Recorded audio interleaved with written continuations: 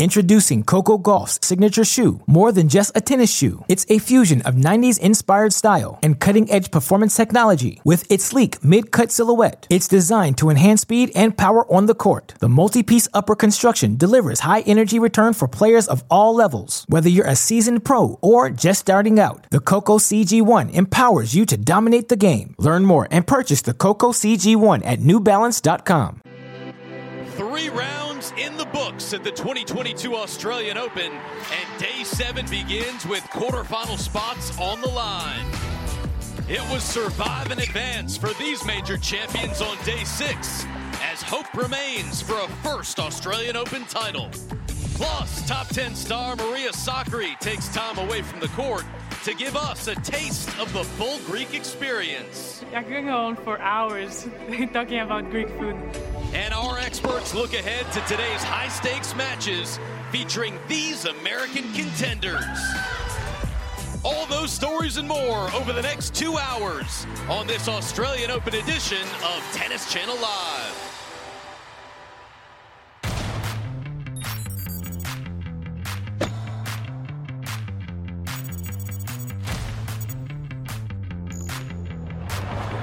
It is Day 7 of the Australian Open. Welcome to TC Live, presented by Geico.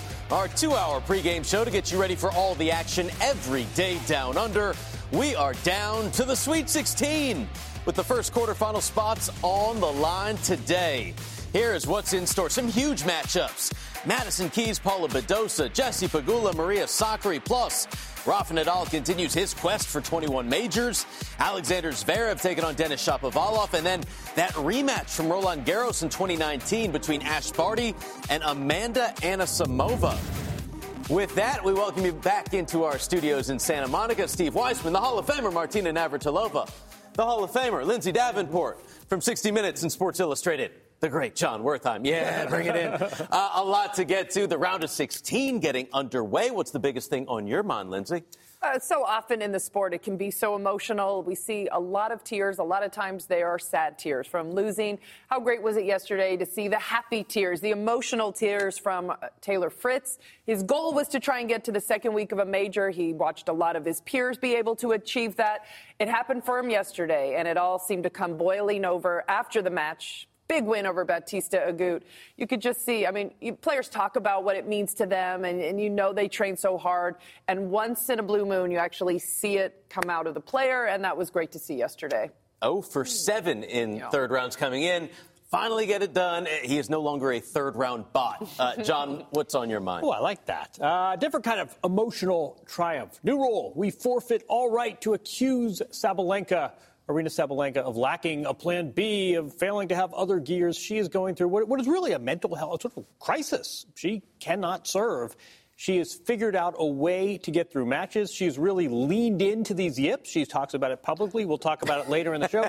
She's the second seed. She's still in the draw. In a weird way, this is kind of a breakthrough event for her. And I have a lot of admiration for the way she's handled this and the fact that she's figured out ways to keep winning. Yeah, you won't believe what she said after 10 double faults. Martina? Leaning into the yips. That's a sentence I did not think I would hear. For me, it's 6 of the top 8 women are still in the tournament. But we also have 5 people in the round of 16 that probably didn't expect to be there. Anisimova, Kirstea, Cornet, Kanepi, and one more, Collins. Danielle Collins. They have all been there, but they probably didn't expect to be here. So it's really nice to have a mix of expected people in the round of 16 and unexpected. 6 of the top 8. We also have 4 American women. That's the most of any country. And they all have a shot to finish this event as the number 1 ranked American in the rankings. Take a look at this. Right now, the live rankings have Coco Gauff as the top ranked American at 16 in the world.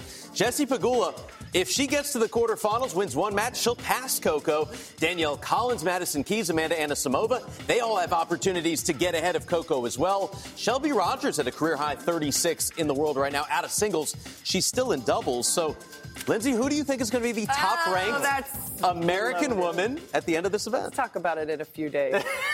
It's so great to see the American women playing well. I mean, 4 out of the last 16 is just awesome. But big matches coming up, especially for Anna Samova. How does she recover 48 hours after beating Osaka to now take on Ash Barty? Gosh, that's a tough match to play right after Osaka. Madison, who's been playing so well. I mean, Paula Badosa has been playing some of the best tennis on tour. So those two have really tough matches today. Very hopeful that we'll see some more Americans in the quarterfinals, all 4, hopefully. I'll give you 2 ironies. Serena Williams, Sloane Stephens, and Sonia Kennan. Those were the last 3 Americans to win majors. They're not on the board. The other irony is Coco's coming off what I think she would agree is that's a rough loss. First round, she's lost to a player outside the top 100. Be a little ironic if this would be a great triumph for her to become the top American. The fact that it would come after what has really been not one of the better weeks of her career. I mean, it's a nice little bit of silver lining. She could be the top American. Yeah, I think nobody's paying attention to the live rankings, and the players certainly shouldn't be.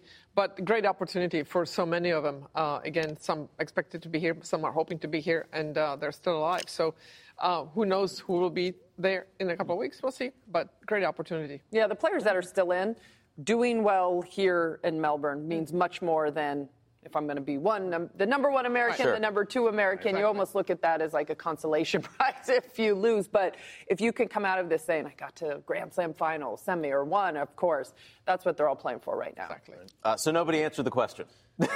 Who do we think is going to be the number 1? Yeah, there you go. That's the answer. I like. Can you give us 72 hours? Yeah, doesn't matter. I think just doing the pure math. Probably Coco, short of an incredible run by the 3 players that are still active in the draw. Well, I think if Pegula wins, Pegula wins today, she passes her. They were trying to figure out the math. Yeah, but it seems so important when the Olympics were on the horizon. No. Right? No, that's a good point. Let's just wait. Right. Doesn't matter. What do you think, Steve? I don't know. I mean, I've got my experts here, and all skirting the question. And you're not saying it doesn't matter.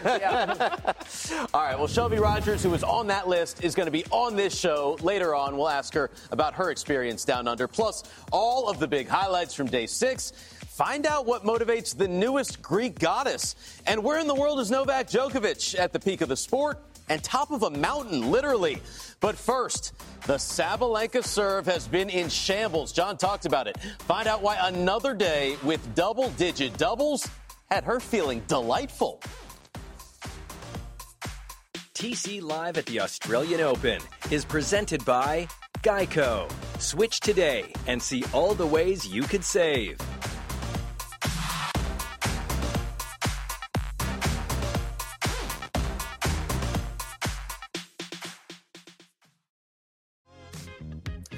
Martina, Lindsay, John, Steve, back on TC Live, presented by Geico. Taking a look at our daily schedule. We are with you 5 to 7 p.m. Eastern every day. TC Live during the Australian Open, leading up to the live action today on ESPN2 and ESPN Plus. And Brett Haber and Paul Annacone have you covered with our encore presentation, 11 a.m. Eastern. Well, last year, Daniil Medvedev got a taste of glory. He was the runner-up to Novak Djokovic in Melbourne, the second major final he lost, and pushed him to his best season ever. Tour-leading 63 match wins and his first major title at the U.S. Open. So Medvedev looking to become the first player to follow his first Grand Slam title with his second major at the next event, playing the only man to take a set off him in New York, Botic van de Zandschulp, Martina. Yeah, Botic just could not find any openings on Medvedev's serve. He only had 3 break points the whole match. Medvedev served really well, had 10 aces, just really dominated every aspect of the match. Was close, 6-4, 6-4, 6-2. But Medvedev just really dominating from the baseline, pushing Botic back. Van de Zandschulp likes to come to the net. He really didn't have that many opportunities as Medvedev served really well, backed it up, and ran away with the match in the third set as he gets the double break. Can't even get that shot. And Medvedev is looking really, really sharp. Has had just no hiccups and playing better with each match. So he must really like where he is sitting right now. Into the fourth round here for the fourth straight time. Medvedev moving on. Pretty happy about my level. Served well. Didn't get broken even if he had opportunities. Was running pretty well and was doing some good shots. So happy about my performance and looking forward to next match. Introducing Coco Gauff's signature shoe, more than just a tennis shoe. It's a fusion of 90s inspired style and cutting-edge performance technology. With its sleek mid-cut silhouette, it's designed to enhance speed and power on the court. The multi-piece upper construction delivers high-energy return for players of all levels. Whether you're a seasoned pro or just starting out, the Coco CG1 empowers you to dominate the game. Learn more and purchase the Coco CG1 at NewBalance.com.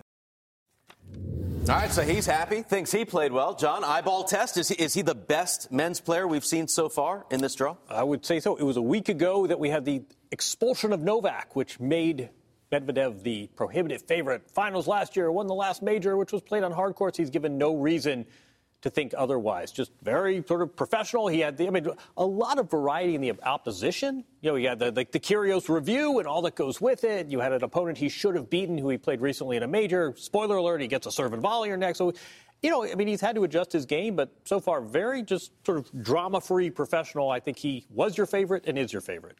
It's hard when you're the overwhelming favorite, and that's exactly what happened. As soon as Novak was out of the draw, he's handled it perfectly this first week.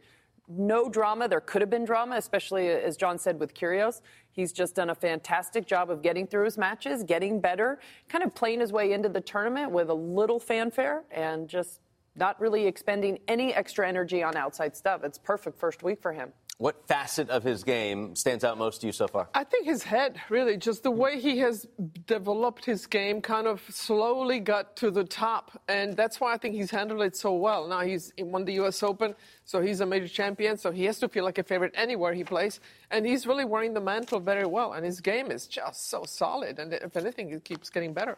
All right, we shall see. He could meet Stefanos Tsitsipas in the semifinals. Let's take a look at the Greek god. How would he fare in his match trying to get to the fourth round, trying to become the youngest men's singles champion since Rafa Nadal at the Australian Open back in 2009. But, John, he had that tricky task of Benoit Paire. Yeah, I mean, Benoit Paire, obviously one of these, you never know what you're going to get. I do think the best of five format changes the complexion of these matches because you feel like even if Benoit Paire gets hot, can he sustain it? And, you know, I mean, Tsitsipas is a two-time semifinalist here. I think a lot of us, certainly self-included, discounted him a little bit because of the concern about the elbow. But so far, it was a very solid first week. Yeah, that's Benoit Paire for you in the yellow. Little French razzle-dazzle. It's fun, it's entertaining, it's good for an hour, but you win the first two sets against Benoit Paire, as Tsitsipas did, and you feel like you're going to be okay. Tsitsipas takes Paire took the third, but you still never really felt like this match was in jeopardy. You look at the stats, I mean, 47 winners to 26 unforced errors. Got to be pleased with that. And, I mean, I don't know about you guys. I've seen zero indication that this guy's playing with an elbow injury. That's a nice, solid win to move into week 2. 21 aces for Tsitsipas, won nearly 90% of the points on his first serve. A 50-burger of unforced errors for Paire. Meantime, on the women's side, all eyes on that Aryna Sabalenka serve. 70 double faults in her first 4 matches this year, playing Marketa Vondrousova, Lindsay. Yeah, we were surprised. Vondrousova was actually a favorite going into this. Yes, of course, we know Sabalenka's service woes. You're still talking about the number 2 player in the world. Great opening set for Vondrousova, but Steve, it just seemed like something clicked early in the second set for Sabalenka. Stopped worrying about the serve as much and just let the tennis take over. All of a sudden, she started to find her groove. Great opening start to the second set. Won the first 3 games. Never looked back. Got back to controlling the points from the baseline. The serve, blissfully for Sabalenka, was not really a factor in this match, and that's what she wants to make it about. She wants to make it about hitting tennis balls and handled the variety of Vondrousova well, able to overpower her on these quick courts. All of a sudden, we saw the best set of tennis we've seen from Sabalenka this year to end this match. That has to give her confidence going forward. 10 total double faults, but spread out in an unharmful manner, 4, 3, and 3. What did Sabalenka think about that? I'm really happy right now, and mostly I'm happy that I made only 10 double faults. I think it's more mental because I put a lot of pressure on myself about my serve, and the last matches I was trying to control everything on my serve, my legs, my arm, the ball toss, and it was overthinking. And and I just stopped thinking. I was like today, for example, I was focusing only on the good jump, and that's it. And I think because I have this muscle memory, and I just trust myself today much more than in the first matches. Martina, have you ever seen somebody so happy to have 10 double faults? Well, it could have been a lot worse, has been a lot worse, but I love the way she owns it, and she also understands what she needs to do, because we, particularly women, have a tendency to overanalyze. When things go wrong, we can think of 10 bad things. She concentrated on the one good thing that made a difference for her, so I think she's problem-solving really well, and she's making fun of herself for that. So that helps with the nerves overall, so I think she's handling it well so far. This is not something we see often. There's no real precedent. This is unfolding in real time. She's on the other side of the world. There's not a huge team. I mean, we're getting a real insight to sort of how she thinks and how she perceives stress and situations. And I love this. I mean, you said she's owned it. She's poked fun out of it. I mean, no pun intended. She's leaned into it, given sort of the physical, mental, and she's still in the tournament. I think in a weird way, she's probably proven something to herself this week that's very different than what she's ever had to encounter in the past. Yeah, you could hear her quotes, and there's some weeks where the team is really important, and other weeks things just click for the player, and you kind of just let the player play. This is a week where her team, and you can hear it in her answers, has come up absolutely huge for her. Whether it's her coach Anton or trainer Jason, she's saying the right things. She's trying to work through it. Clearly, they're having talks about it. Let's just focus on one thing, spending time on the court. And she's starting to buy in, and you could hear it in her answers. It's very positive. She's not getting down on herself, trying to fight through it. So I give the people around her also a lot of credit for keeping her spirits up, keeping her fighting, and keeping her believing you can win your first major here. We just have to get through this. Let's work through it. And so kudos to everybody on Team Sabalenka. I would put it, we've seen this in other sports. So we've talked about whether it's golf or whether it's free throw shooting or whether there's sometimes a catcher can't throw the ball to the pitcher. It's all mental. And I've never seen this. I've never seen an athlete absolutely confronted with a smile, poke fun at herself. This is a very different. This is not something you game plan for as a team. Yeah. So I think you're right. But I also think this is a unique reaction, and I think it's certainly served her well so far. Yeah, there's a lot of pressure on her because of that serve. But in a way, it almost takes the pressure off, because we always say, oh, the match is on her racket. You know, she's the boss. Now she has to problem solve, and it's almost like being sick. You play better when you're sick, because I'm not going to win because I'm sick, and you just play much looser in a way. So maybe it takes some of the pressure off, but it's a different kind of pressure. But she's handling it beautifully. I love the self-deprecation. Like you said, I mean, that kind of takes away some of that pressure. And then in the end, it can only get better, right? She's a double-digit double faults, and she's into the round of 16. Yeah. She could certainly win this tournament still. How about Simona Halep? She's got it on her racket as well, a former finalist here, looking to make the fourth round for the fifth straight year. Lindsay, no trouble with Danka Kovinic. You talk about having a nice opening week. Hello, Simona Halep, who came into the season, we weren't sure what to expect. She had split with her longtime coach Darren Cahill. She's gotten married.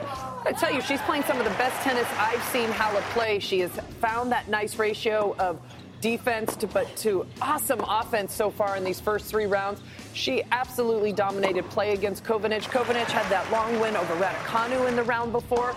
This was a walk in the park for Halep, just a little over an hour, lots of winners. Has to be thrilled with where her game is at going into the second week. Also, her draw. She's got a nice looking draw.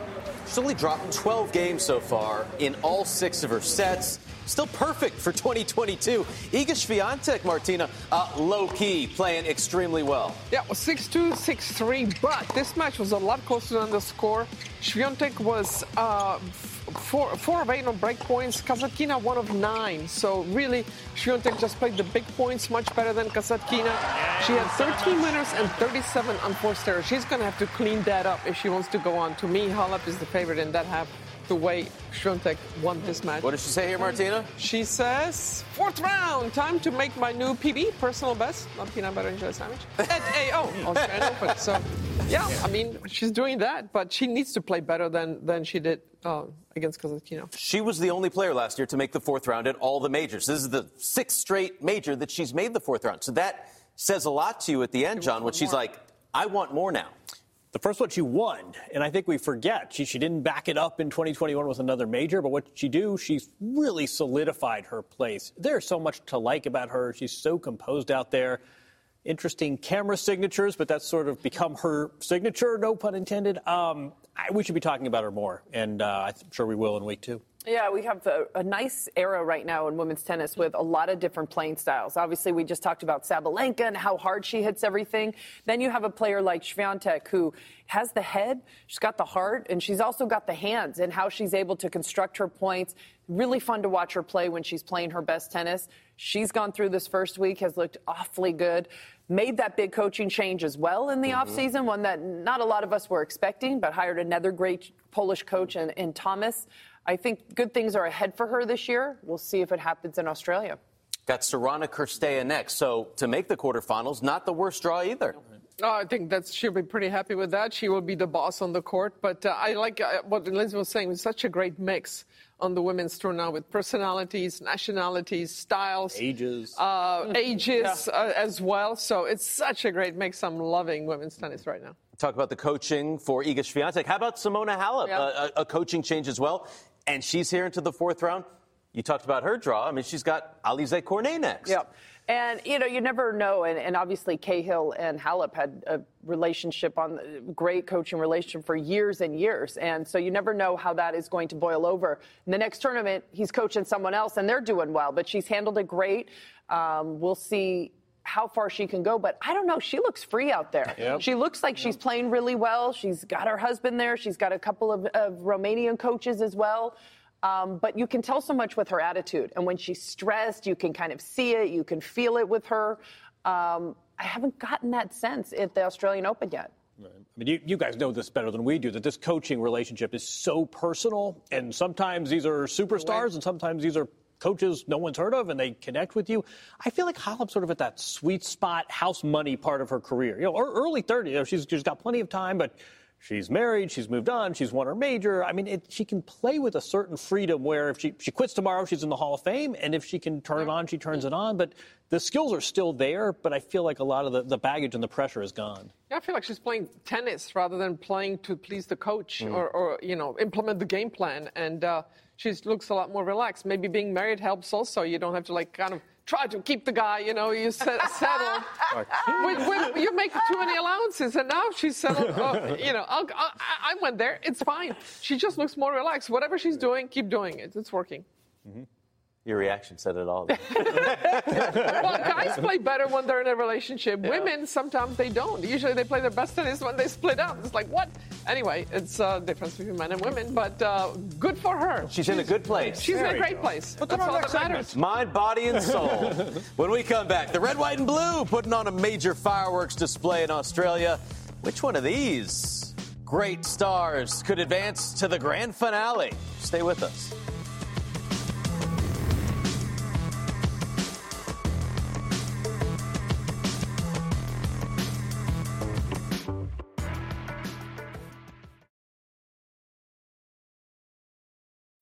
When you need mealtime inspiration, it's worth shopping Kroger, where you'll find over 30,000 mouth-watering choices that excite your inner foodie. And no matter what tasty choice you make, you'll enjoy our everyday low prices, plus extra ways to save, like digital coupons worth over $600 each week. You can also save up to $1 off per gallon at the pump with fuel points. More savings and more inspiring flavors make shopping Kroger worth it every time. Kroger, fresh for everyone. Fuel restrictions apply.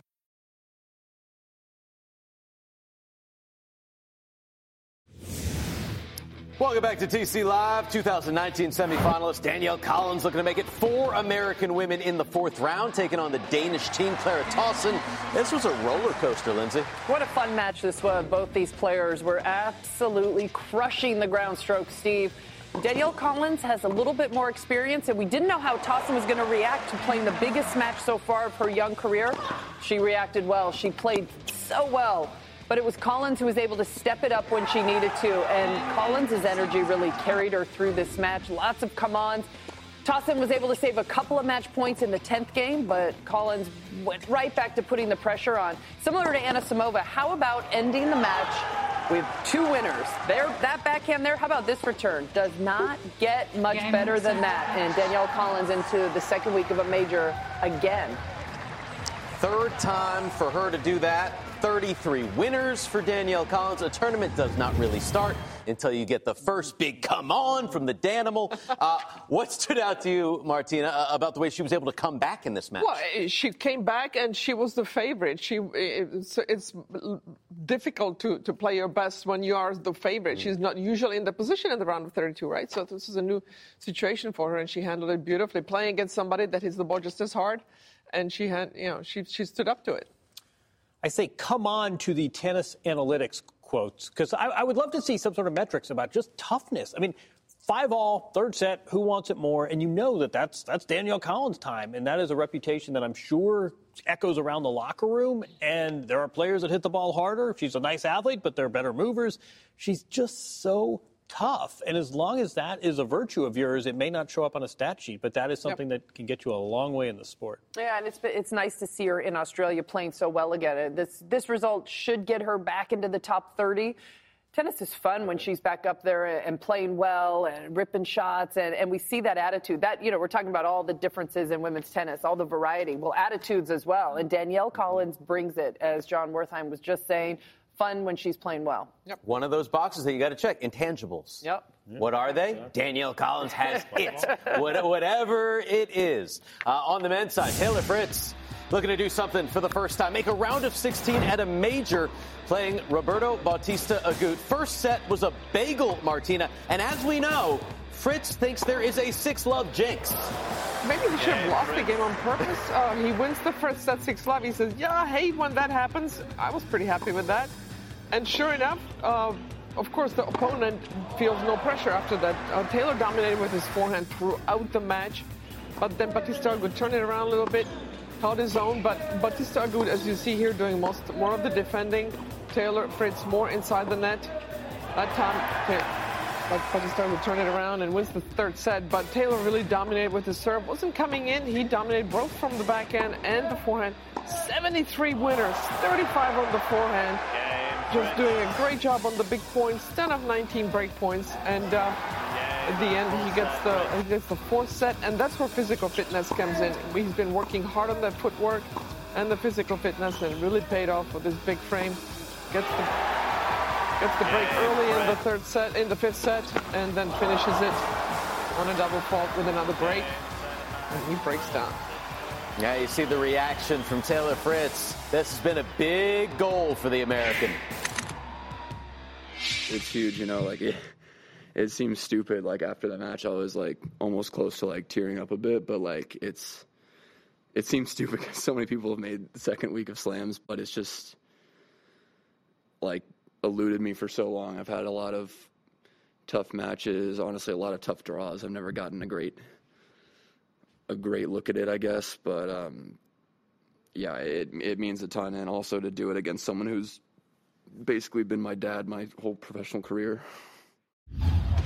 Who's your daddy? How about the other American, Maxime Cressy and Christopher O'Connell? Just 9 Grand Slam match wins between them coming in, but Cressy is bringing the serve and volley back. Yeah, I would say Max Cressy in the white, but he's the guy who's inevitably coming forward. He's committed to the style, our serve and volleyer, and this is the guy who just cracked the top 75 for the first time 2 weeks ago, and he has kept it going here. This is really great stuff to see. We'll talk all about sort of the throwback. Here's McConnell, the wild card, clawing his way back into the match, but then Cressy just absolutely turns it on. Listen to this, guys. 71 winners to 21 unforced errors. You're not going to lose much when you're doing that. A lot of points won at the net. Look at that nice crisp backhand to get the break in the fourth set. And this guy is returning as well as coming in. 50 points won at the net. A lot of fun to watch. And he is in week 2. Very nice effort. Had 6 wins last year, 9 already this year. He gets Daniil Medvedev next. And if you remember, Martina, in the Paris Masters, Novak Djokovic beat Daniil Medvedev by implementing the serve and volley. He did it 22 times. He won 19 of those points. So with the way Maxime Cressy plays, what do you expect against Medvedev? I didn't remember that because I didn't see that. But it's a great point to make. But also you would not expect it from Novak to do it. So maybe he won some of those points by surprise with Cressy. Medvedev knows this is going to be happening. It's a faster court. I think he'll be ready for it. It'll be interesting to see where he stands on the return of serve, if he changes the position, because if he's too far behind the baseline, Cressy will hold. So it'll be interesting tactic-wise what happens there. But still, Medvedev has to be the favorite. No, it's going to be definitely one of the biggest matches for Cressy on the biggest court against one of the favorites. Just love his emotion, though, or lack of. I mean, he is just going about his business. He's not getting too excited. He hits a forehand return winner to go up double break in the fourth, essentially guaranteeing him the match, and not a peep. We just saw Danielle Collins and all her energy. And there's the opposite with Cressy, who's having the tournament or the Grand Slam of his career so far.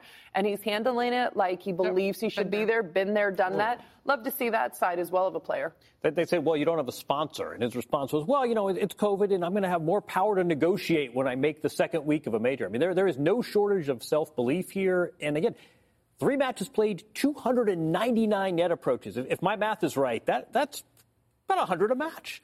It's really remarkable that he is this committed to his health. They asked Medvedev, they said, well, you know, you're going to play a serve or volley or next. And Medvedev, paraphrasing, but basically said, bring it on. Bring it on. So it's an interesting contrast in styles, but Max Cressy has been a real revelation. He says he doesn't care how far Medvedev goes back for. He's like, I only focus on myself. Yeah. With Sabalenka, self-deprecation. With Cressy, it's self-confidence and big time. For Taylor Fritz, he said he felt better after this match than he did after his last one, so he is really improving. He's never beaten Stefano Tsitsipas. Can he get it done? Well, he's never been this far in a major, so you make history when you keep playing well, and he has the game for it. I mean, the way he dominated from the baseline against Agut, who defends so well. Tsitsipas is a different player, but yeah, it's going to be a close match. I mean, he's in it. Yeah, we were just talking about it with Tsitsipas. His elbow, it's obviously the wild card there, but absolutely, with how much better Fritz is moving, how easily he's winning some of those baseline points, just crushing the ground strokes. He's got that new belief. I think he'll be able to play this match a little bit more free than if it was a third round. That seemed to be the hump that he was really trying to get over. He's been through that now. Now it's icing on the cake. I think we're going to see the best match that we've seen yet from Fritz in this tournament. I agree. He had a really interesting point, too, in press where he said when you're seeded 25-32, you're going to play one of the top guys in round 3. It's sort of a disguised curse.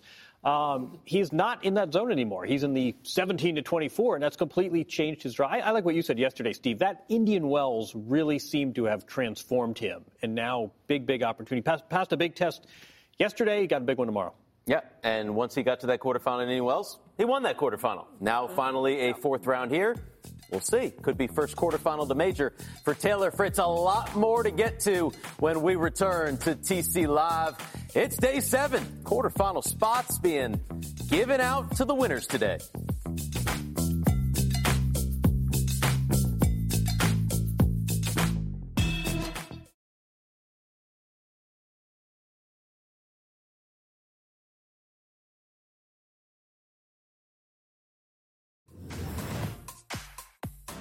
TC Live at the Australian Open is brought to you in part by DraftKings Sportsbook. Download the DraftKings Sportsbook app, and new customers can bet $1 and win $100 if any point is won. Plus, all customers can play for thousands every day in DraftKings free-to-play pools. Use code ACE. And by Tennis Express. We deliver tennis right to your front door. Order today, ships today.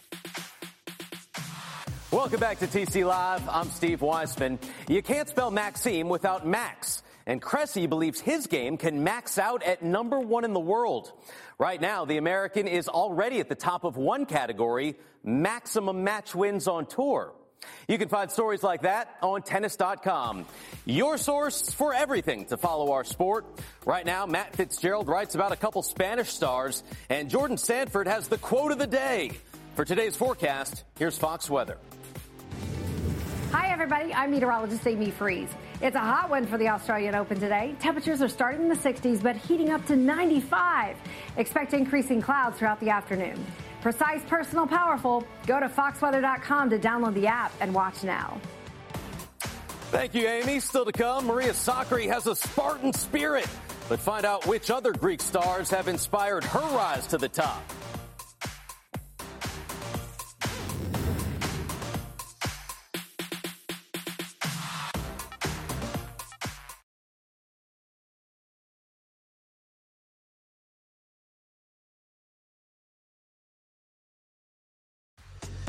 Welcome back to TC Live, presented by Geico. For the first time in her career, Maria Sakkari is a top 10 seed at a major, and she's lived up to the ranking.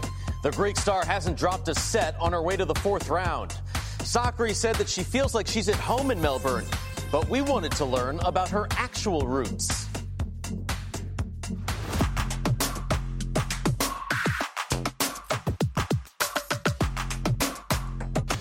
Maria Sakkari, made in Greece.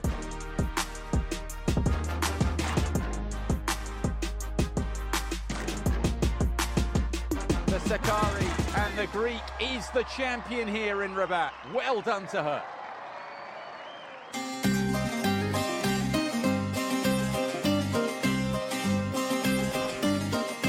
The love for food, history, mythology, the beauty of the islands, and hospitality. Number one, fly into Athens and go straight to the Acropolis. It's a thing you must see. Visit one of the islands and try Greek food, because we love our food in Greece, and swim in our beautiful sea. Souvlaki, or gyros, how you call it in the States. Moussaka, we call it in Greek. It's minced meat, bechamel, potatoes, and eggplant. It's very good. It's very, very good. We have our Greek version of lasagna called pastitsio. It's one of my favorite food. I can go on for hours talking about Greek food.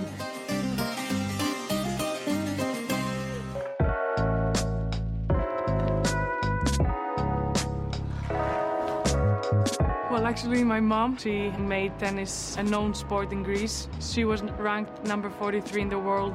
And then we had Eleni Danilidou. She got up to number 13 in the world with some very good wins. Since the breakthrough of Stefanos and myself, tennis has grown a lot in Greece. There are a lot of people I admire in Greece. A very close friend of mine, a Greek singer called Anna Visi, she has had, and she's having, an amazing career. There's a lot of respect from my side to her and from her side to my side. And of course, Giannis Antetokounmpo, he's a legend. I met him once. He's such a nice guy, very humble. I'm a huge fan. He knows it, and he's a great guy. Greece means everything to me. I'm a very patriotic person. I love my country. My connection with my family, because, you know, Greeks are very close to their families. When I see Greek fans with Greek flags, you know, in the crowd, I just get goosebumps. And Greece is the second reason after my family why I play tennis. You can now tell after sitting here how proud and how much I love Greece. Career top 10 win. My fighting spirit, my Spartan spirit actually. I think I'm a role model, especially for little girls. I just want them to fight the same way I fought to get here. I want them to love the sport. I want to make tennis bigger in Greece.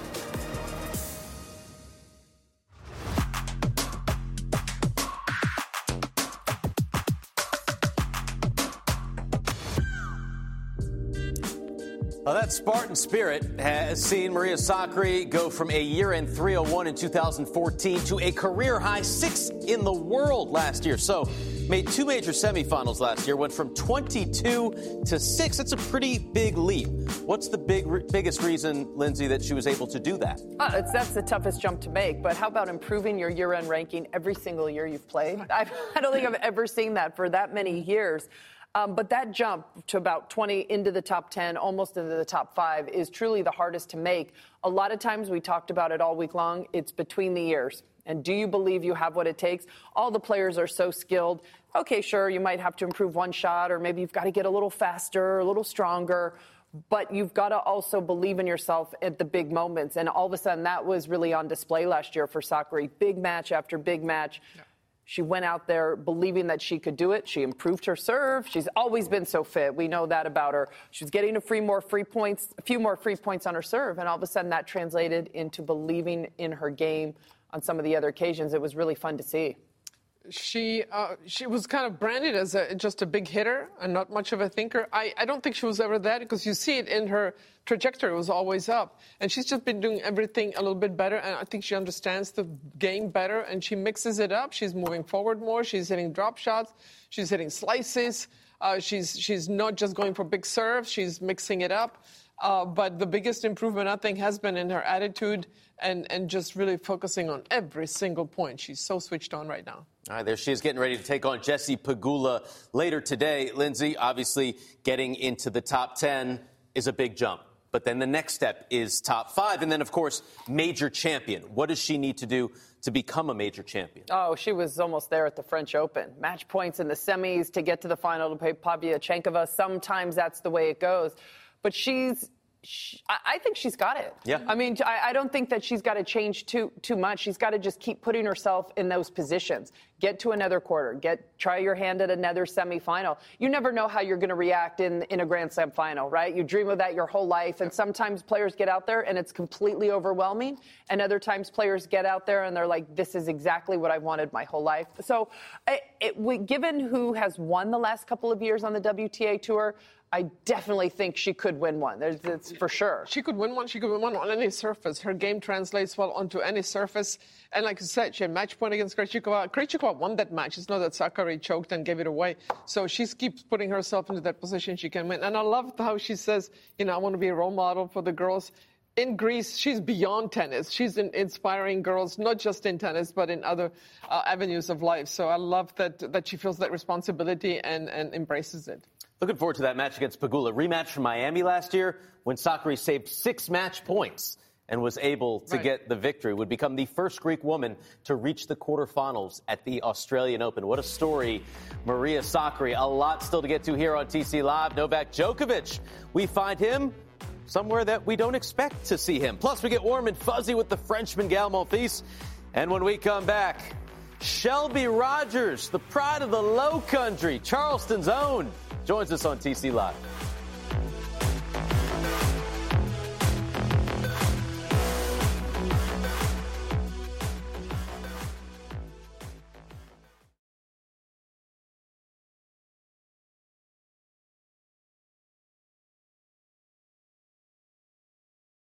Surf's up.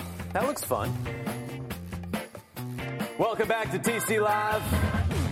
Our featured matches today, some big ones. Madison Keys, Paula Badosa, Jessie Pegula, Maria Sakkari, plus Rafa Nadal continuing his quest for 21 majors. Alexander Zverev trying to make his 3rd straight quarterfinal here. And then we have the rematch from 2019 Roland Garros, Ash Barty and Amanda Anisimova. Back on the desk, Steve Weissman, Martina Navratilova, and we are so happy to welcome in our next guest, one of our favorites, the pride of the Low Country, none other than Shelby Rogers herself. Good morning, Shelby. How you doing? Good morning, guys. Hi. Yeah, I'm good. Thanks for having me today. Bright and early over here in Melbourne right now. Well, we appreciate you waking up early for us. Obviously, Shelby, coming off one of your best seasons ever. You already started this year with the top 5 win as well. What, for you, are you most looking forward to this year? Yeah, I mean, I'm really excited with the way I'm playing. I had a tough match here in Melbourne, but still, started the year at a pretty high level. So I'm just excited to see if I can keep that level going and if I can be a little more, even more consistent than last season. That's always the goal, I think, of every player is to reach that next level and, striving for that top 20, keep the ranking going. But I want that first WTA title too. Haven't gotten that one yet. So there's a lot of goals that I need to check off this season. Players worry about their bodies. The injuries is the biggest issue for most. And you've gone through a lot with your knee. What did you learn in your off time when you couldn't play? And I hear you're interested in psychology. You studied it, and you also have a psychologist. So what did you learn the most from that time? Yeah, it was a long time away from the tour, a lot of time to reflect. And I think the biggest thing for me was I just gained perspective. I was like, wow, that was a really cool opportunity that I had. Now it's been kind of taken away from me. So now every time I go out and I'm healthy and I'm able to play, I think I'm just a bit more grateful for that. And I realize how incredible it is and how great of an opportunity that is and how few people get to do it. Because when you're out here traveling and you see the same people every week, you kind of normalize it, if you will. So when you're away from the game and you're not able to travel, then you just realize how awesome it is and you gain that perspective. So that was really important for me. And I tried to bottle it up so I can pull it out every week. But, some days are more difficult than others. Yeah, there's nothing normal about being a professional athlete, I think, but you're doing a great job. You are really in amazing shape.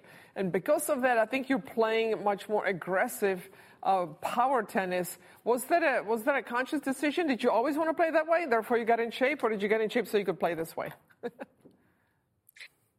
Yeah, I think a little of both. I mean, I've always wanted to play aggressive tennis. There's zero chance I was ever born to be a counterpuncher or running side to side and just winning points like that.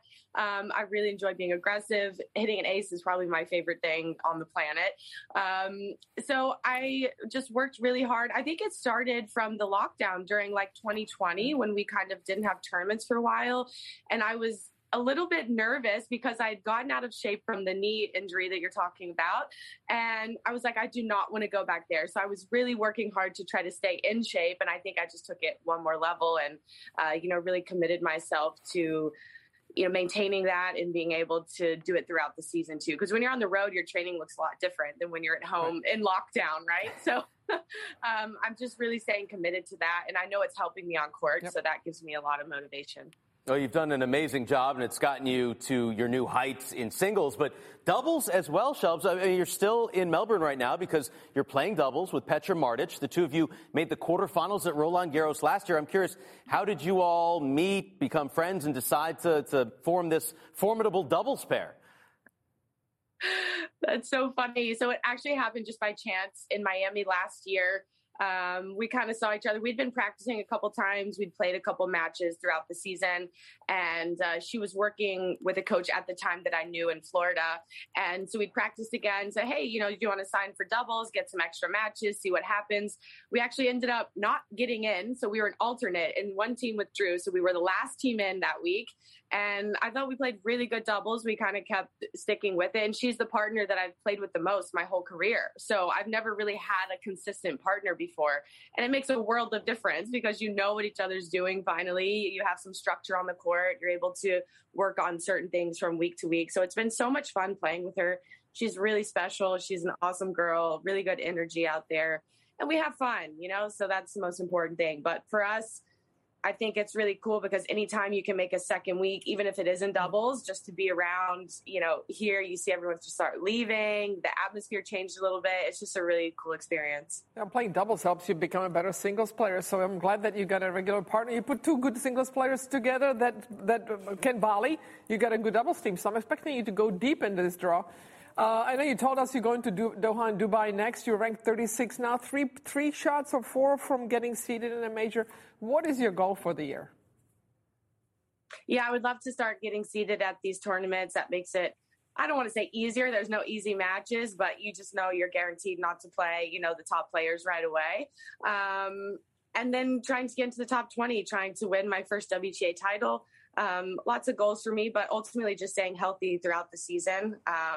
Also going through some coaching changes right now. So looking to really solidify my team to move forward this year and, add to the amazing people around me that have helped me get this far. Right. Well, we would love to see you get that first title wherever it comes, but wouldn't it be special at the new Credit One Charleston Open, a brand new stadium this year in your hometown, Shelby? How much are you looking forward to this tournament this year with the new stadium, the new sponsor, and everything that comes with it? I am so excited. I'm always excited for this event, but this year it just adds a different element. It was a little bit bittersweet because I went there back in the off season to see, the construction going on and what it was looking like. And there's so many memories for me there growing up playing, learning how to play tennis there pretty much. So changing the stadium, I was like, oh my gosh, it's going to look different, all these memories, but it's going to be fantastic. And they're having a lot of really cool concerts too. So I'm like going down the list, I'm like, oh, maybe I need to make a bunch of trips home for all these nice shows. But the tournament's going to be amazing. I mean, Bob Moran and Eleanor Adams there just do such an incredible job. And there's a great lineup so far. A lot of players are going to show up this year. And fans are coming back. It's going to be one you don't want to miss. We will be there, Shelby, as you know. So looking forward to that. Looking forward to seeing you at Indian Wells as well. And we wish you the best of luck going forward in doubles. Bring home that first major title in dubs in Melbourne. Yeah, looking forward to it. One at a time. All right. Thanks so much for spending your morning with us, Shelby, and we will talk to you soon. Good luck, Shelby. Thank you. Shelby Rogers joining us here on TC Live. Always a pleasure. Much more straight ahead.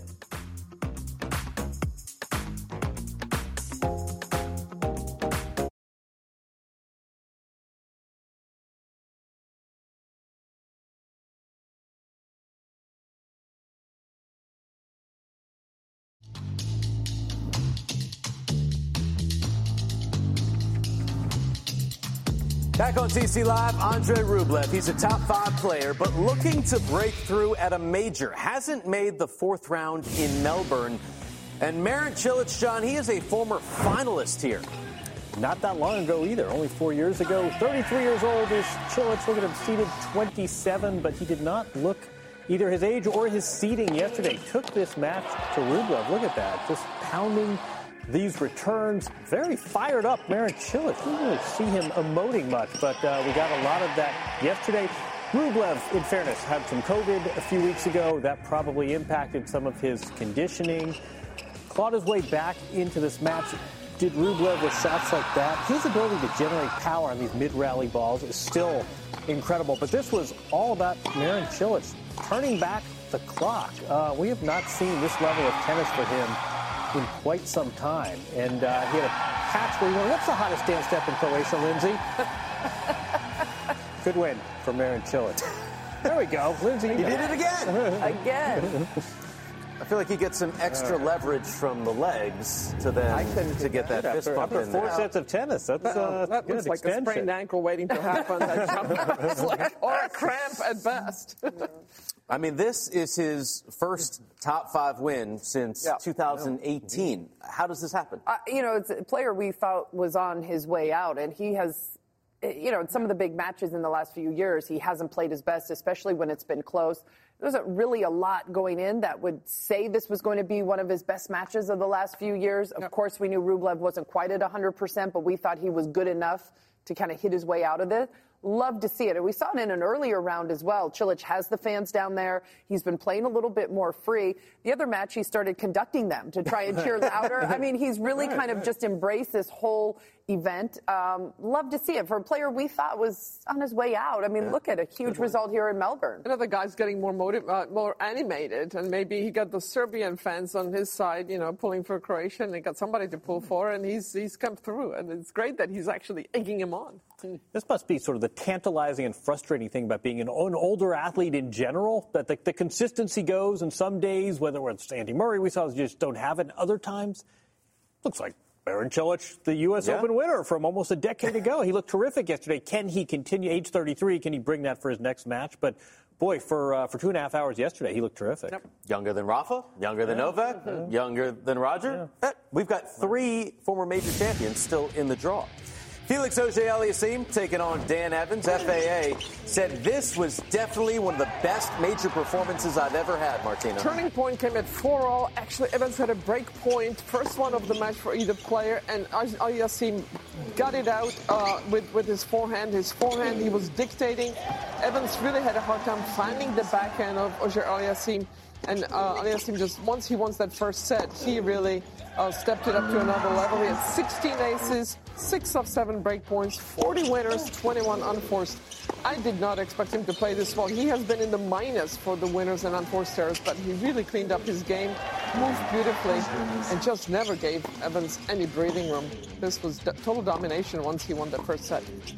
Bit of a surprise here. I mean, Evans had only played 1 match. He got to walk over the last round. FAA had to battle through some long ones. But this was a fantastic win for the Canadian. How about Jannik Sinner?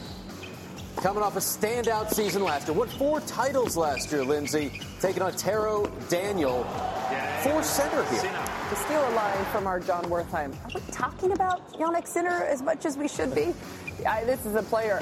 Look at his draw. Look at the way he's playing. Look at the way he has navigated this first week of the Australian Open. Credit Taro Daniel coming off the big win over Murray and played a sensational second set. But early in the third set, Sinner was able to regroup, wins that one 6-3, and then he was just flowing in the fourth. Winners coming off his racket. The way he's able to stay right up on that baseline, handle pace thrown at him, and then give it back is sensational. His ball timing as well. Grand Slam champion in the future. We'll see if it's in this next year or two. 57 winners for Jannik Sinner in this match. Good draw. He's got Pablo Andujar next. So big opportunity for Jannik Sinner to make the quarterfinals here for the very first time. Alex de Minaur there for Sinner, and then Fritz, Tsitsipas, Cilic, Auger-Aliassime, Cressy, Medvedev. I like this draw. Yeah, little Alcaraz took his thunder, but now to the women. Alizé Cornet celebrating her 32nd birthday. Her wish came true against Tamara Zidansek. But early on, Tam Tam had it going. It was all Zidansek. For the first set, gets it under her belt 6-4, Steve. She built a 4-1, 30-love lead in the second set, serving before the wheels fell off. And Cornet does what Cornet does. She started getting more balls back in the court. She started playing defense, changing it to offense, and poor Zidansek just went away, was unable to get that confidence back. Cornet able to win 5 games in a row to win that second set and kept that momentum going in the third set. Cornet talked about maybe retiring and this being the last year on tour, and she is having exactly the type of Grand Slam you want to have, getting that ranking back up and giving herself a chance. And it's hard to watch at the end. Zidansek knew she let a big one slip away. Cornet made the first fourth round of her career at a major back in 2009 right here. Said afterwards to be back there 13 years later, oh my God. Speaking of, oh my God, Kaia Kanepi, just a giant killer. The oldest of the 10-30-somethings to reach the third round this year, Martina. Trying to make the round of 16 at every major. Well, Madison Inglis, wildcard Aussie, got through to the third round. She actually won the first set 6-2, never held serve after that. Kanepi just really started imposing herself from the baseline, from the net. Everywhere, just dominated. Inglis never held serve again. She broke twice. She broke 4 times, twice in the second set.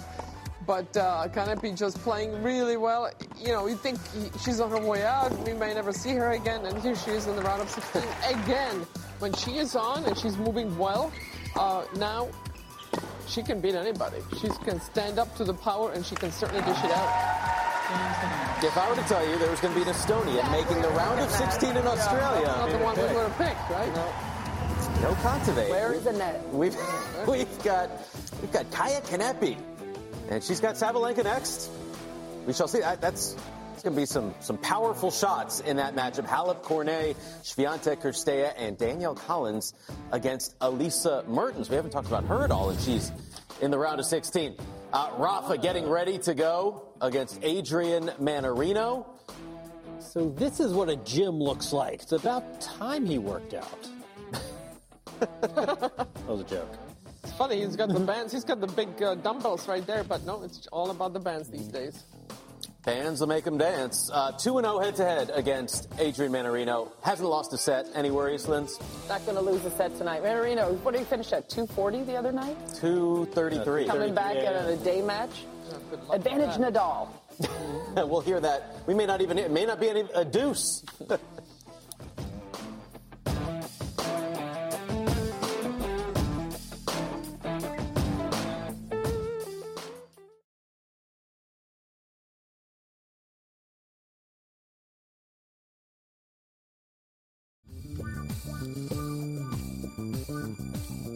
Steve, John, Lindsay, Martina back on TC Live. We are with you every day, 2 hours, 5 p.m. to 7 p.m. Eastern, leading you up to first ball in Melbourne. Paul and Brett have your encore coverage tomorrow at 11 a.m. Eastern.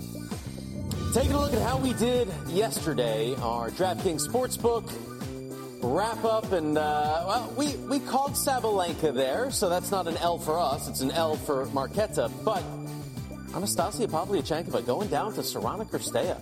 We had that. We knew that. We did not have that. So did not know that. Yeah, on this court, Pavlyuchenkova should have won that match. But she's still a good athlete, so she runs a lot of balls down. Makes you play. Another player, though, coming right off a positive COVID test in late December. And I've seen that recurring theme where it's catching up to them at some point at this tournament. Right. To be fair, we were a little iffy about Dan Evans' FAA, right?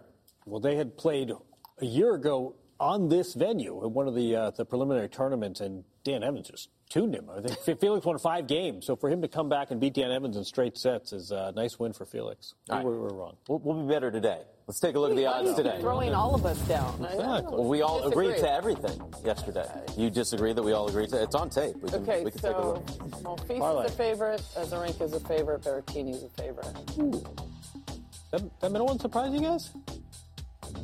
I got to do the Czech thing and go for Krejcikova over Azarenka. They've played once. Azarenka won that, but it was in Ostrava, which is pressure, Czech Republic, pressure on Krejcikova. I think she looked pretty good so so has Azarenka. I'll take Vika then. Yeah, just so to pull a Steve and go against you. I'm going out on a limb. Okay.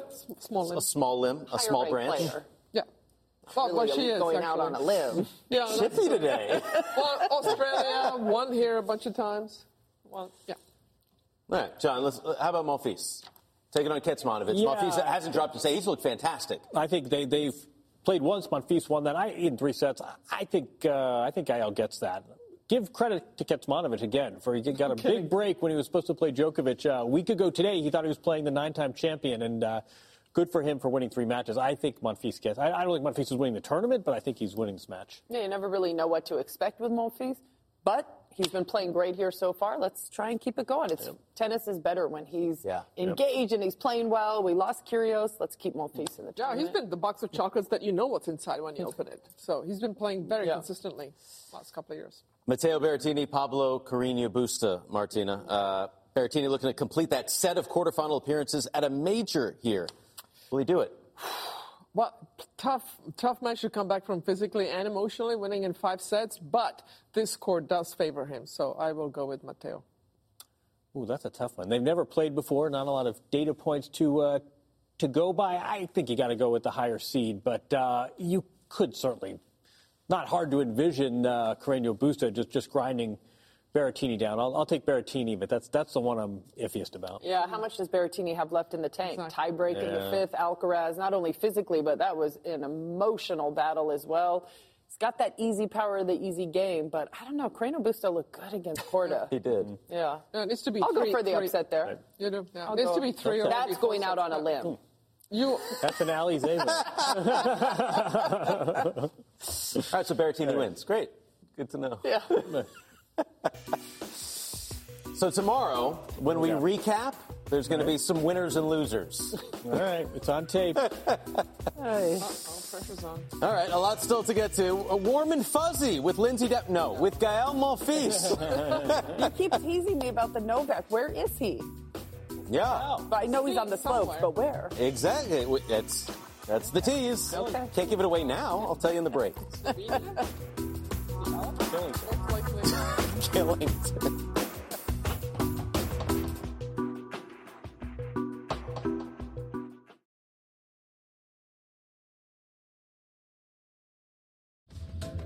Back on TC Live, it is time for our Geico 15-second news update.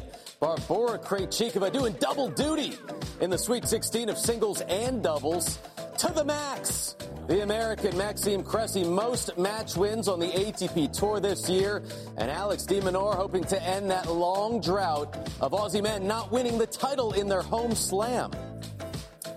Well, after his first-round win, Gael Monfils tweeted the quote, "I am a believer that color affects people's moods. So how would an all-yellow studio affect his state of mind?" Michael Costa found out on our Warm and Fuzzy set. Check this out. See that footwork? Not bad. It's pretty good, huh? Not bad. It's pretty good. There's a question for you on here. Did he pick the question or not? It's random. Okay. It's random. I'm not so sure about it, I can see. Are you saying you don't trust him?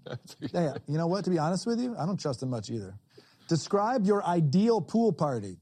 Good music. Like that, or like more rap. Okay, so something like that. The guy can big bucks. I love it. Okay, so what else at the pool party? Friends, family. Okay. Barbecue. Are you cooking or is someone else cooking? Everybody. Everybody's cooking. Yeah. Okay. Caribbean style, we like to. Everybody's cooking, Sorbet in the dessert. Okay. Coconut, please. Coconut, please. Okay. Yeah, just chilling and enjoying. I want to be at Lamonf's pool party. We've got so many of these Warm and Fuzzy interviews with all of your favorite players. Head to Tennis Channel's website and the Tennis Channel app to check them out. Our top storylines straight ahead on TC Live.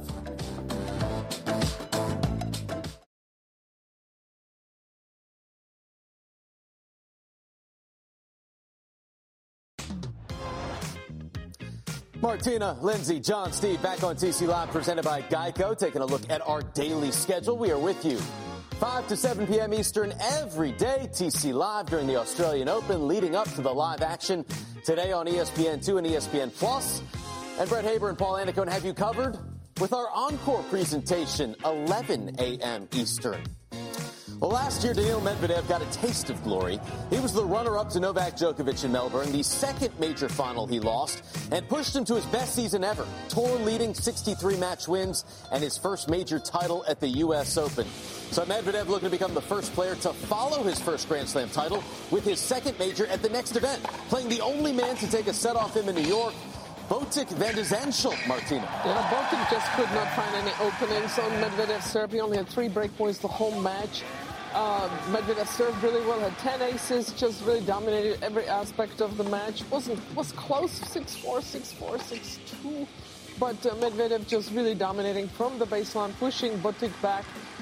Van de Zandschulp likes to come to the net. He really didn't have that many opportunities as Medvedev served really well, backed it up, and ran away with the match in the third set as he gets the double break. Can't even get that shot, and Medvedev is looking really, really sharp, has had just no hiccups, and playing better with each match, so he must really like where he is sitting right now. Into the fourth round here for the fourth straight time. Medvedev moving on. Pretty happy about my level, served well, didn't get broken even if he had opportunities.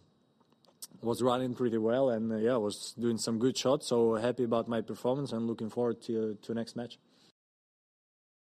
All right, so he's happy, thinks he played well. John, eyeball test, is he the best men's player we've seen so far in this draw? I would say so. It was a week ago that we had the expulsion of Novak, which made Medvedev the prohibitive favorite. Finals last year, won the last major, which was played on hard courts. He's given no reason to think otherwise. Just very sort of professional. He had a lot of variety in the opposition. You know, he had the Kyrgios review and all that goes with it. You had an opponent he should have beaten who he played recently in a major. Spoiler alert, he gets a serve and volleyer next. So, he's had to adjust his game, but so far very just sort of drama-free professional. I think he was your favorite and is your favorite.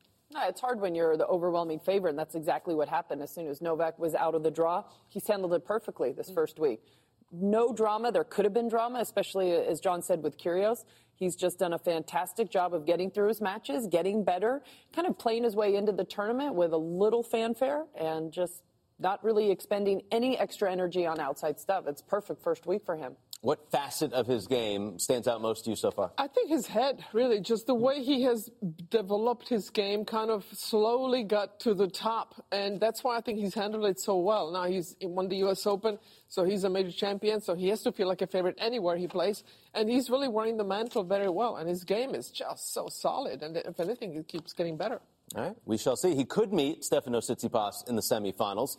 Let's take a look at the Greek god. How would he fare in his match trying to get to the fourth round, trying to become the youngest men's singles champion since Rafa Nadal at the Australian Open back in 2009. But, John, he had that tricky task of Benoit Paire.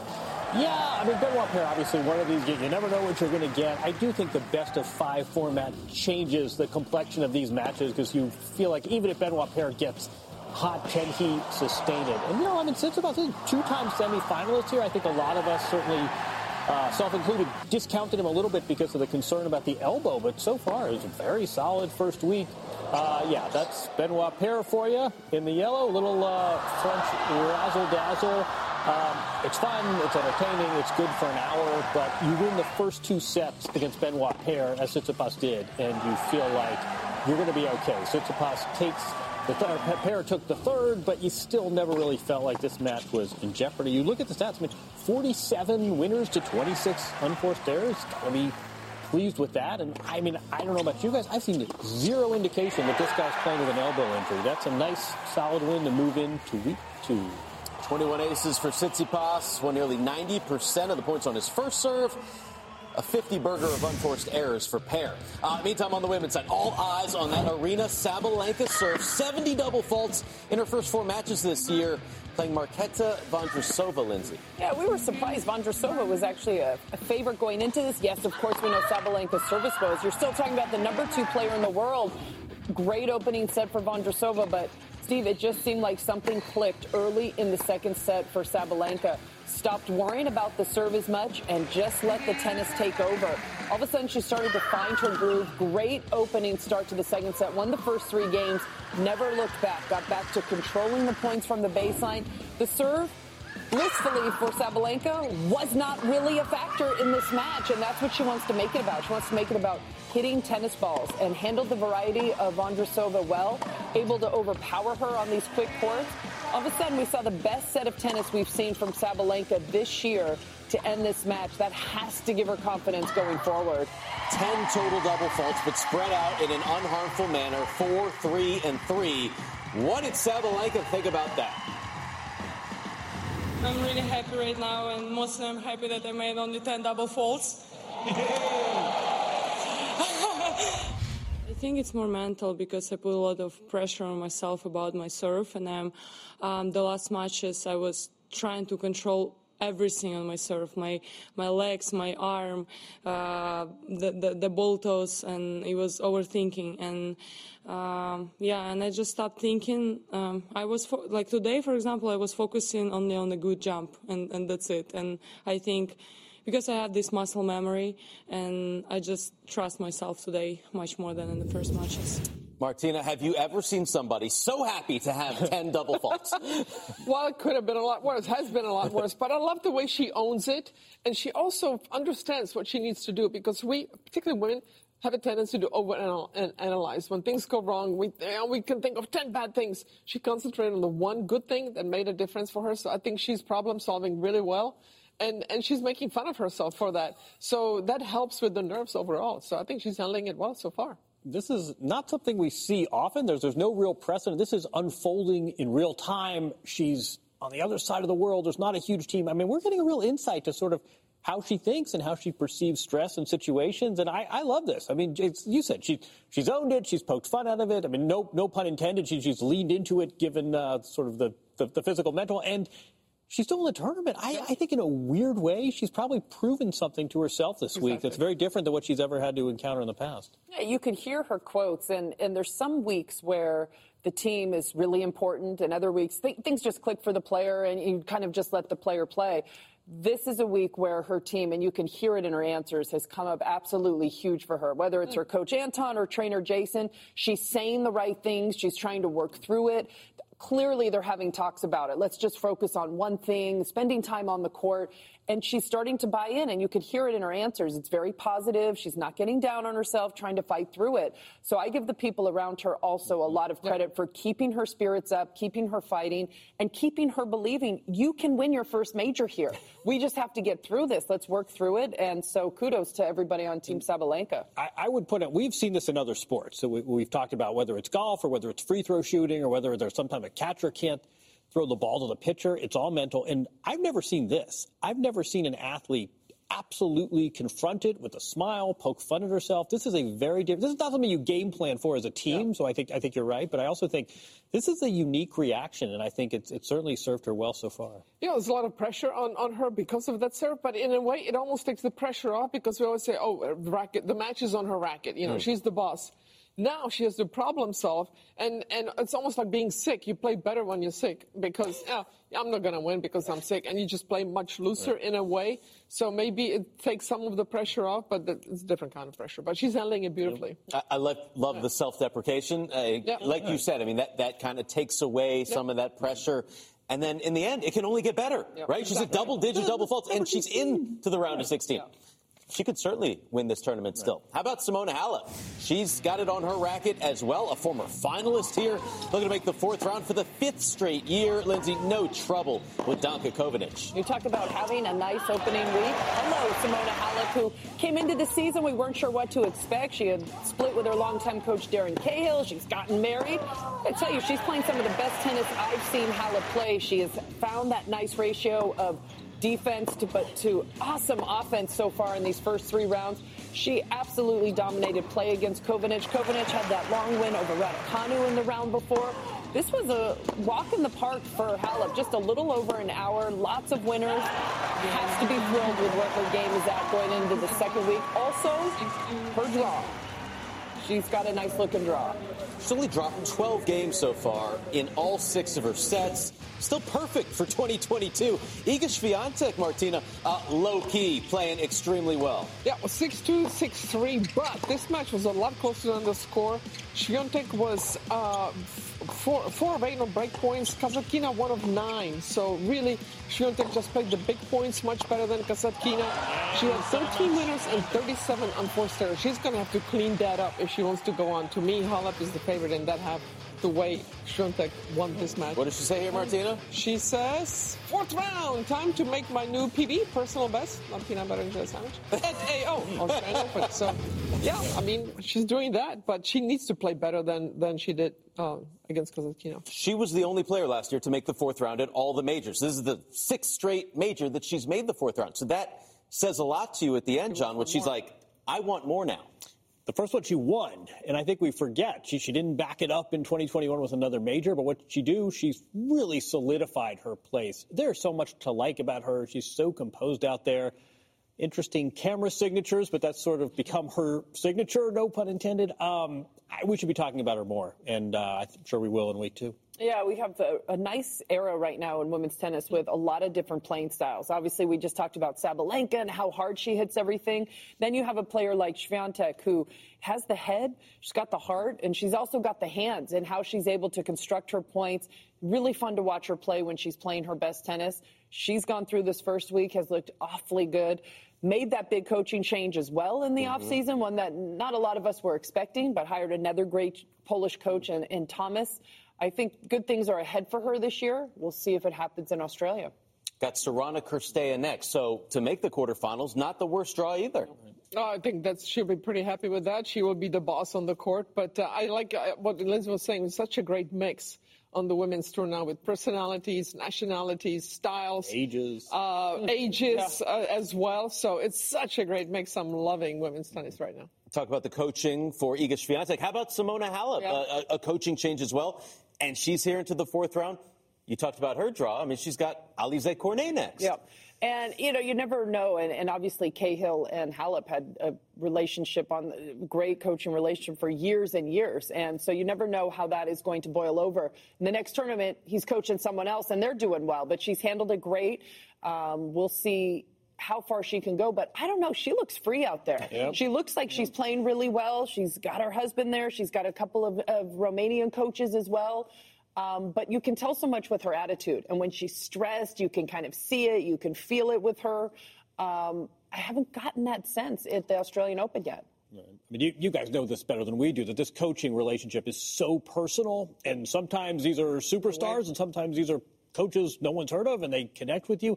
I feel like Halep's sort of at that sweet spot, house money part of her career. Early 30s. She's got plenty of time, but she's married, she's moved on, she's won her major. I mean, she can play with a certain freedom where if she quits tomorrow, she's in the Hall of Fame, and if she can turn it on, she turns it on. But the skills are still there, but I feel like a lot of the baggage and the pressure is gone. Yeah, I feel like she's playing tennis rather than playing to please the coach or implement the game plan. And she looks a lot more relaxed. Maybe being married helps also. You don't have to kind of try to keep the guy, you settled. You make too many allowances, and now she's settled. I went there. It's fine. She just looks more relaxed. Whatever she's doing, keep doing it. It's working. Mm-hmm. Your reaction said it all. Well, guys play better when they're in a relationship. Yeah. Women, sometimes they don't. Usually they play their best tennis when they split up. It's like, what? Anyway, it's a difference between men and women, but good for her. She's in a good place. She's in a great place. But that's all that matters. Mind, body, and soul. When we come back, the red, white, and blue putting on a major fireworks display in Australia. Which one of these great stars could advance to the grand finale? Stay with us.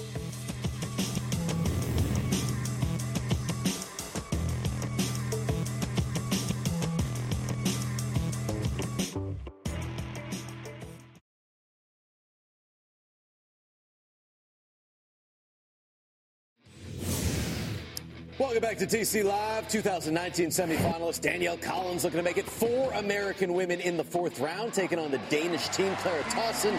This was a roller coaster, Lindsay. What a fun match this was. Both these players were absolutely crushing the ground stroke, Steve. Danielle Collins has a little bit more experience, and we didn't know how Tauson was going to react to playing the biggest match so far of her young career. She reacted well. She played so well. But it was Collins who was able to step it up when she needed to, and Collins' energy really carried her through this match. Lots of come-ons. Tauson was able to save a couple of match points in the 10th game, but Collins went right back to putting the pressure on. Similar to Anisimova, how about ending the match with 2 winners? That backhand there, how about this return? Does not get much better than that. And Danielle Collins into the second week of a major again. 3rd time for her to do that. 33 winners for Danielle Collins. A tournament does not really start until you get the first big come on from the Danimal. What stood out to you, Martina, about the way she was able to come back in this match? Well, she came back and she was the favorite. It's difficult to play your best when you are the favorite. She's not usually in the position in the round of 32, right? So this is a new situation for her, and she handled it beautifully, playing against somebody that hits the ball just as hard. And she had, she stood up to it. I say come on to the tennis analytics quotes, because I would love to see some sort of metrics about just toughness. I mean, 5-all, 3rd set, who wants it more? And you know that's Danielle Collins' time, and that is a reputation that I'm sure echoes around the locker room. And there are players that hit the ball harder. She's a nice athlete, but they're better movers. She's just so tough. And as long as that is a virtue of yours, it may not show up on a stat sheet, but that is something that can get you a long way in the sport. Yeah, and it's nice to see her in Australia playing so well again. This result should get her back into the top 30. Tennis is fun when she's back up there and playing well and ripping shots, and we see that attitude. That, we're talking about all the differences in women's tennis, all the variety. Well, attitudes as well. And Danielle Collins brings it, as John Wertheim was just saying. Fun when she's playing well. Yep. One of those boxes that you got to check, intangibles. Yep. What are they? Danielle Collins has it. Whatever it is. On the men's side, Taylor Fritz looking to do something for the first time. Make a round of 16 at a major, playing Roberto Bautista Agut. First set was a bagel, Martina. And as we know, Fritz thinks there is a 6-love jinx. Maybe he should have lost the game on purpose. He wins the first set 6-love. He says, I hate when that happens. I was pretty happy with that.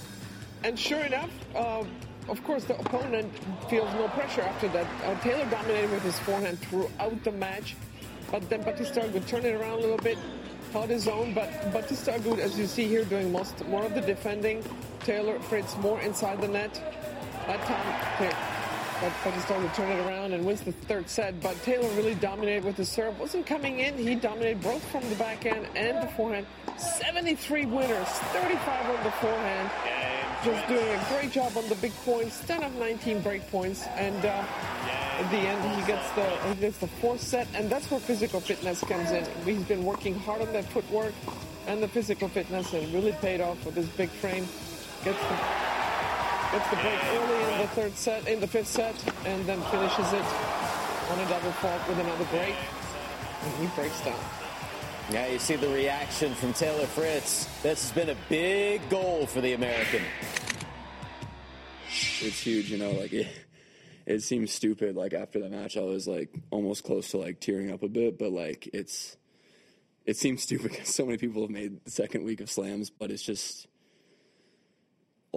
eluded me for so long. I've had a lot of tough matches, honestly, a lot of tough draws. I've never gotten a great look at it, I guess. But, it means a ton. And also to do it against someone who's basically been my dad my whole professional career. Who's your daddy? How about the other American, Maxime Cressy and Christopher O'Connell? Just 9 Grand Slam match wins between them coming in, but Cressy is bringing the serve and volley back. Yeah, I would say Max Cressy in the white, but just he's the guy who's inevitably coming forward.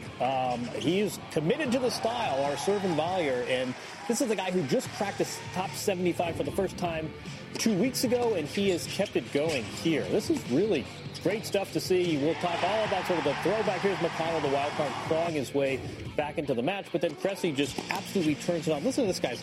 71 winners to 21 unforced errors. You're not going to lose much when you're doing that. A lot of points won at the net. Look at a nice crisp backhand to get the break in the fourth set. And this guy, he is returning as well as coming in. 50 points won at the net. A lot of fun to watch. And he is in week 2. Very nice effort. Had 6 wins last year, 9 already this year. He gets Daniil Medvedev next. And if you remember, Martina, in the Paris Masters, Novak Djokovic beat Daniil Medvedev by implementing the serve and volley. He did it 22 times. He won 19 of those points. So with the way Maxime Cressy plays, what do you expect against Medvedev? I didn't remember that because I didn't see that. But it's a great point to make. But also you would not expect it from Novak to do it. So maybe he won some of those points by surprise with Cressy. Medvedev knows this is going to be happening. It's a faster court. I think he'll be ready for it. It'll be interesting to see where he stands on the return of serve, if he changes the position, because if he's too far behind the baseline, Cressy will hold. So it'll be interesting tactic-wise what happens there. But still, Medvedev has to be the favorite. It's going to be definitely one of the biggest matches for Cressy on the biggest court against one of the favorites. Just love his emotion, though, or lack of. I mean, he is just going about his business. He's not getting too excited. He hits a forehand return winner to go up double break in the fourth, essentially guaranteeing him the match, and not a peep. We just saw Danielle Collins and all her energy. And there's the opposite with Cressy, who's having the tournament or the Grand Slam of his career so far.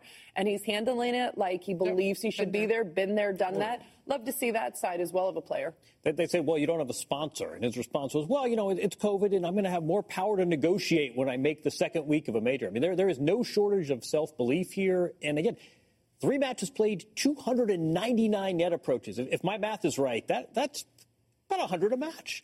It's really remarkable that he is this committed to his health. They asked Medvedev, they said, well, you know, you're going to play a serve or volley next. And Medvedev, paraphrasing, but basically said, bring it on. Bring it on. So it's an interesting contrast in styles, but Max Cressy's been a real revelation. He says he doesn't care how far Medvedev goes back for. He's like, I only focus on myself. Yeah. With Sabalenka, self-deprecation. With Cressy, it's self-confidence and big time.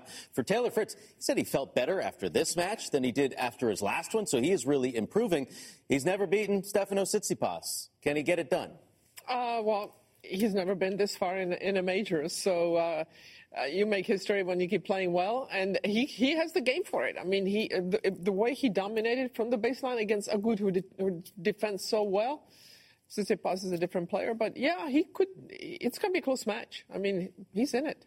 Yeah, we were just talking about it with Tsitsipas. His elbow, it's obviously the wild card there, but absolutely, with how much better Fritz is moving, how easily he's winning some of those baseline points, just crushing the ground strokes. He's got that new belief. I think he'll be able to play this match a little bit more free than if it was a third round. That seemed to be the hump that he was really trying to get over. He's been through that now.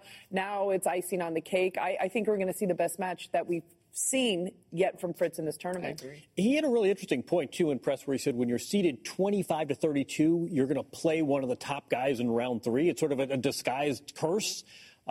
He's not in that zone anymore. He's in the 17-24, and that's completely changed his drive. I like what you said yesterday, Steve. That Indian Wells really seemed to have transformed him, and now big opportunity. Passed a big test yesterday. He got a big one tomorrow. Yeah, and once he got to that quarterfinal in Indian Wells, he won that quarterfinal. Now finally a 4th round here. We'll see. Could be first quarterfinal to major for Taylor Fritz. A lot more to get to when we return to TC Live. It's day 7. Quarterfinal spots being given out to the winners today.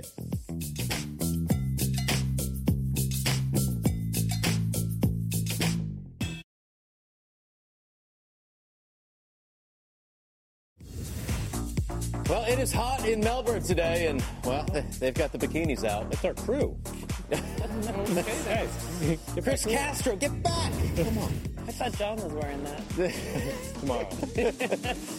Take a look at some Americans in action on day 7. Amanda Anisimova, Madison Keys, and Jessie Pegula. As we welcome you back into the studio, Martina, Lindsay, John, Steve, and Lulu. Lulu's making her appearance. She's like so bored with this now. She's camera ready. Martina and Lulu needs to get her own Twitter handle because now it's just at Martina, right? We need at Lulu Navratilova. I'll give her her own Twitter handle. Yeah. Lulu. Just straight up Lulu. There's one and only. It's like Madonna, Lulu. All right, let's preview some of these Americans in action. Let's go Madison Keys, Paula Badosa. What are the keys for Madison? Oof. Madison needs her serve. She wasn't there in the third round. She only had 3 aces. She got broken an awful lot against Wang Qiang. She has to be able to hold serve every time she steps to the line or feel like she can. And Badosa's going to put a lot of pressure on that serve. Maddie served really well all through her title in Adelaide. She needs to walk out on the court with that belief, get some free points. It's the only way she's going to put pressure on Badosa's service game is she's feeling comfortable with her own. Physical conditioning and also just sort of physical upkeep, I think, is going to play a role in this. Sort of a new role for Badosa. She's a top 8 seed, but she has not been in a position like this where she's supposed to win a match to go into the second week of a major. Interesting to see how that dynamic plays. I like this contrast. I mean, they both can play offensively, but Badosa can defend as well. Let's see who holds up physically. Yeah, it's interesting emotionally because Badosa now is the favorite. And, she wasn't a favorite even 4 months ago going into this match. So it kind of happened quickly for her, but she's really kept her head about her. I really like her mentality, the way she played in Guadalajara in at tail end of the year, winning in Indian Wells. She's also, I think, serving better. I think, like you said, Maddie needs to serve really well because Badosa's serve is going to be hard for her to break.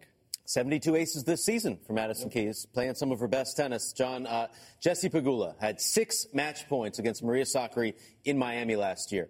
Did not win that match. Is she still thinking about that heading into today's match? I don't think so, and I really think I think Jessie Pegula can steal a match here. Sakkari has a tendency to break down. She's been to 2 semis in her last 3 majors. She is the higher seed. She's going to be the favorite. I think sort of the good competitive spirit of Jessie Pegula, I think she's got a real chance here to go 1 point better than she did the last time these two played on hard courts. I disagree. I think she remembers that match. And revenge, as they say, is the dish best eaten cold. And she will remember that. 6 match points, that doesn't happen very often. And you really get up next time you want to show this player, I can do better than that. So she's going to be ticked off and I think even more motivated. Not that she needs to be. Yeah, it's funny. Pegula has such great strokes for these quick courts. Mm-hmm. All the players are talking about how fast these courts are playing. Short backswings, hits the ball hard, pretty flat, it'll stay low. For Sakkari, she's got some bigger grips, bigger swings. If the timing's a little bit off and Pegula's able to rush her, I think this is the best surface for Pegula to play Sakkari on. Having said that, if Sakkari comes out and serves that improved serve, gets a lot of free points, but she needs to be able to play off her front foot. If Pegula is winning the battle of court positioning, it's her match. Remember, she wrote on the camera last time, Bills, you're up next. It's not true, really, because she plays, and then the Bills play tomorrow, but it's Sunday in Australia. Either way, she'll have the day off to watch her beloved Buffalo Bills. Time to enter the social net here on Tennis Channel. We've been teasing it, Lindsay. You wanted to know where Novak Djokovic was hitting the slopes. Montenegro. Okay. Interesting. Okay, can we just little pause how strange this is that the 9-time champion of this event, defending champion, is skiing this week and he's not injured? I mean, I just think sometimes we need to step back and consider this whole fact pattern. But Novak Djokovic, while his colleagues are playing the first major of the year, he's skiing. Doesn't seem to be dressed well enough for it. I'm cold looking at him, but maybe I'm just cold. That's got to be tough for him, huh? Wow. Looks like he's having a good time. He's got a lot of fans there. He is he's so generous to the fans. Yeah, he's good. It's amazing. But you have to think this is a tough time for him. Maybe he had to just get away from it all and go to the mountains and kind of just try and forget that Australian Open's going on. Yep. Yeah. This day in 1982, a very special one. I love the bangs, Martina. Martina Navratilova. We had the Chris same Evert. hair. Yeah. We've had some unfortunate hairdos together, Chrissy. Even the mullet. Not in 82. There's not much you can do with my hair, but I'm like, God, those arms, that was a stud back then, so was Chris. But whatever. Chris beat me in that one. I beat her in 81, and then she returned the favor in 82. Is that a Kuyon? Toyota was the sponsor. Yeah. How did you say revenge was best served? Who was the men's winner that year? Anyone know? I had to look it up. Wilander? Johan Kriek. We forget about him. Johan. As a major winner in Australia. So good for him in 1982. That was Chrissy's first Australian Open title. 13th major overall. And then she beat me again, I think, a couple of years later. Best served. Was it? Best I think served they left a lot of Australian Opens on the table. Yes. For so many years. Right. Really don't like Chris. Send her a love, Chris. Victoria Azarenka. She's a 2-time champ in Australia. Getting limber, getting ready to go. Everybody's got some different stretching routines. You'll learn something here on TC Live. That's not a stretch. That's a workout these days.